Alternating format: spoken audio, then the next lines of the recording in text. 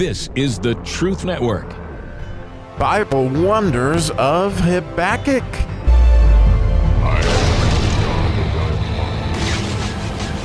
Oh, the Yud verse on the second chapter of Habakkuk has a lot to do with, I'd like to call the Yud section in the 119th Psalm the Let It Be, because the last four verses have to do with let, and I think you're going to see how that fits into this particular verse.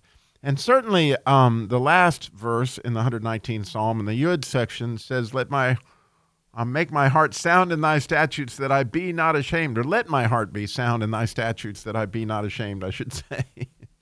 And you can see that shame has everything to do with this particular verse, and so you can see the connection.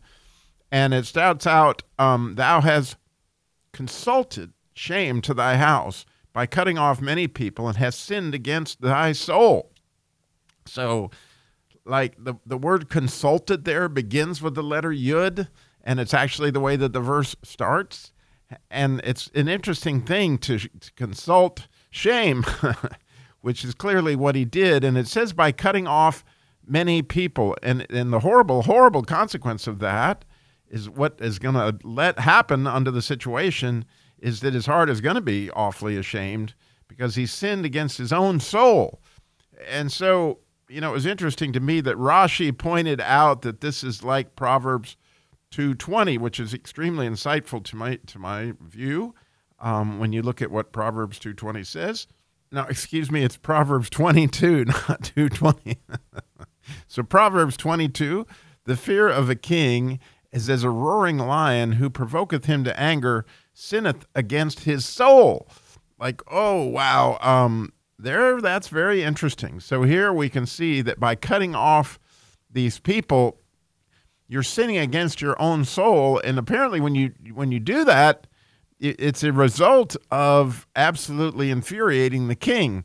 And so the beautiful part of that, when you back into it to an extent, is to see, oh my goodness, that when you go cutting off people, especially separating families, and you might even remember that Jesus said in Matthew 19:6 that so that they are no longer two, but one, let no man divide what God has put together. And so when you go about, dividing families, you're really angering the king. And it's amazing that if you really look at this even further and look at the wisdom of Solomon, there's a strange circumstance to me. It's always been strange and I always wondered about it until today, that happens in 1 Kings chapter 2, where essentially Adonijah goes to Solomon's mother, Bathsheba, and asks her for the hand of Abishag the Shunammite. In other words, this was the nurse that King David had, and he was asking that she would be made his wife. And you might remember that Solomon really didn't take well to this. I mean, to say he was angry would be an understatement, because what he actually says in verse 22 of 1 Kings 2, it says, and King Solomon answered and said unto his mother, and why dost thou ask Abishag the Shunammite for Adonijah?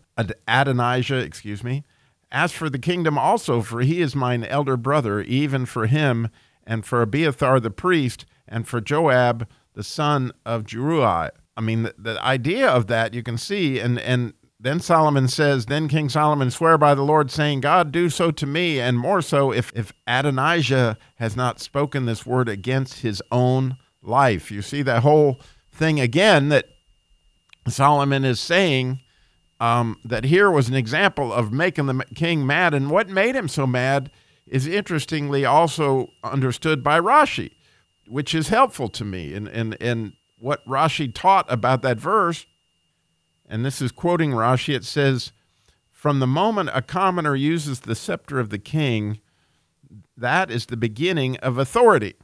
And so interestingly, apparently, Solomon thought of the Shunammite as the scepter of the king, which is a neat idea of the letter Zion, because that letter means, or the scepter of the king is a Zion, and it's a feminine reflection of a masculine energy. And so, obviously the wife of a king would be that scepter to some extent, which, opens up why Solomon was so angry that literally his brother was asking for the authority of King David in a sly manner, and that is why he got so angry. And when you think about that, it also kind of explains why Absalom, you might remember King David's older son that really betrayed him, slept with his wives on the rooftop of the house, again showing that he had authority over his father. That's an interesting understanding. And even the point that I went and thought about how Simeon slept with Jacob's concubine, Bilhah.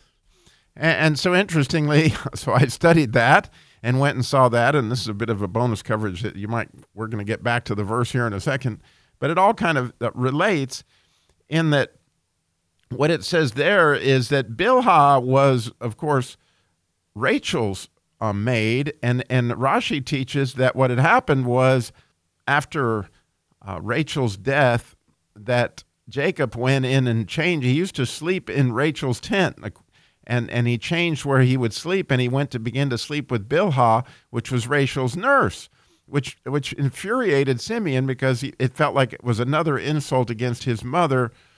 So he went in, according to Rashi, and messed up that bed, and in doing so, from Jacob's standpoint, he was the same as sleeping with Bilhah.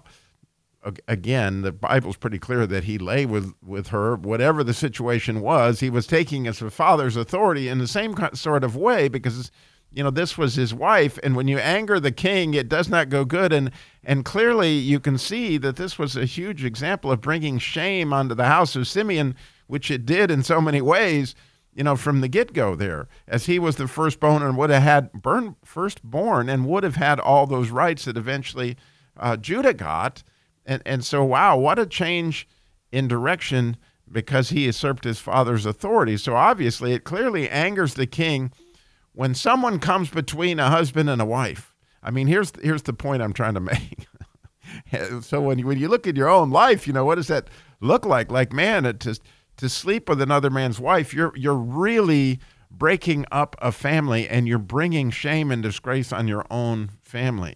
And what God has put together, let no man put asunder. And here is the retribution for that. Like, man, you're literally going to anger the king at the forfeit of your own soul. Of course, Jesus can cover that. I'm not saying that that's unforgivable sin or anything, but I am saying look at the shame that's involved in that, and look what you're doing to your own house, and look what you're doing to the house of the person that you're shaming.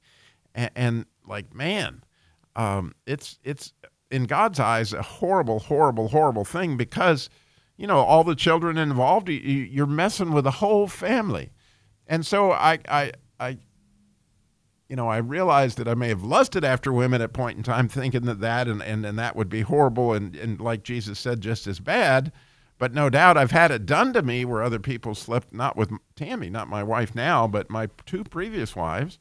And in both cases, I know that how horrible that feels. And so I was thinking this morning, like, wow, number one, I don't have to necessarily revenge those things because God will revenge. He's going to make this right. And he is going to let it be that these people uncovered their shame, and his anger will be on, however all that works out. But I also thought, what an opportunity for me to forgive, right? And I know I've forgiven those that did that, but apparently I need to really, really forgive and ask God to lighten whatever retribution on the households of those people that did that. Because apparently there's a very, very stiff, thing that happens as a result. But here, of course, getting back to Nebuchadnezzar and all those involved in this, clearly, God is showing us how it's going to be. He's going to let it be. The light that it is going to come on these people, this Yud, is not going to be good, okay? And it will be shameful, and it will uncover their sin. And that's the thing that we know, is that God's light will shine in the darkness, and God will make these things right. And so, it's very interesting to me, all the things that this unpacked for me in other scripture and things I'd always wondered about. It gives me a little more clarity on why Solomon did what he did, why Simeon did what he did, why Jacob did what he did, And what God did, what he did, and what he will continue to do, if people, act in some way to split up families. One of the worst things you can possibly do, apparently, because you're sinning against your own life, your own soul. Well, thanks for listening. Again, if God puts it on your heart to share this podcast, the light that it shares, we would be so delighted that you would hit the little button, share this with somebody.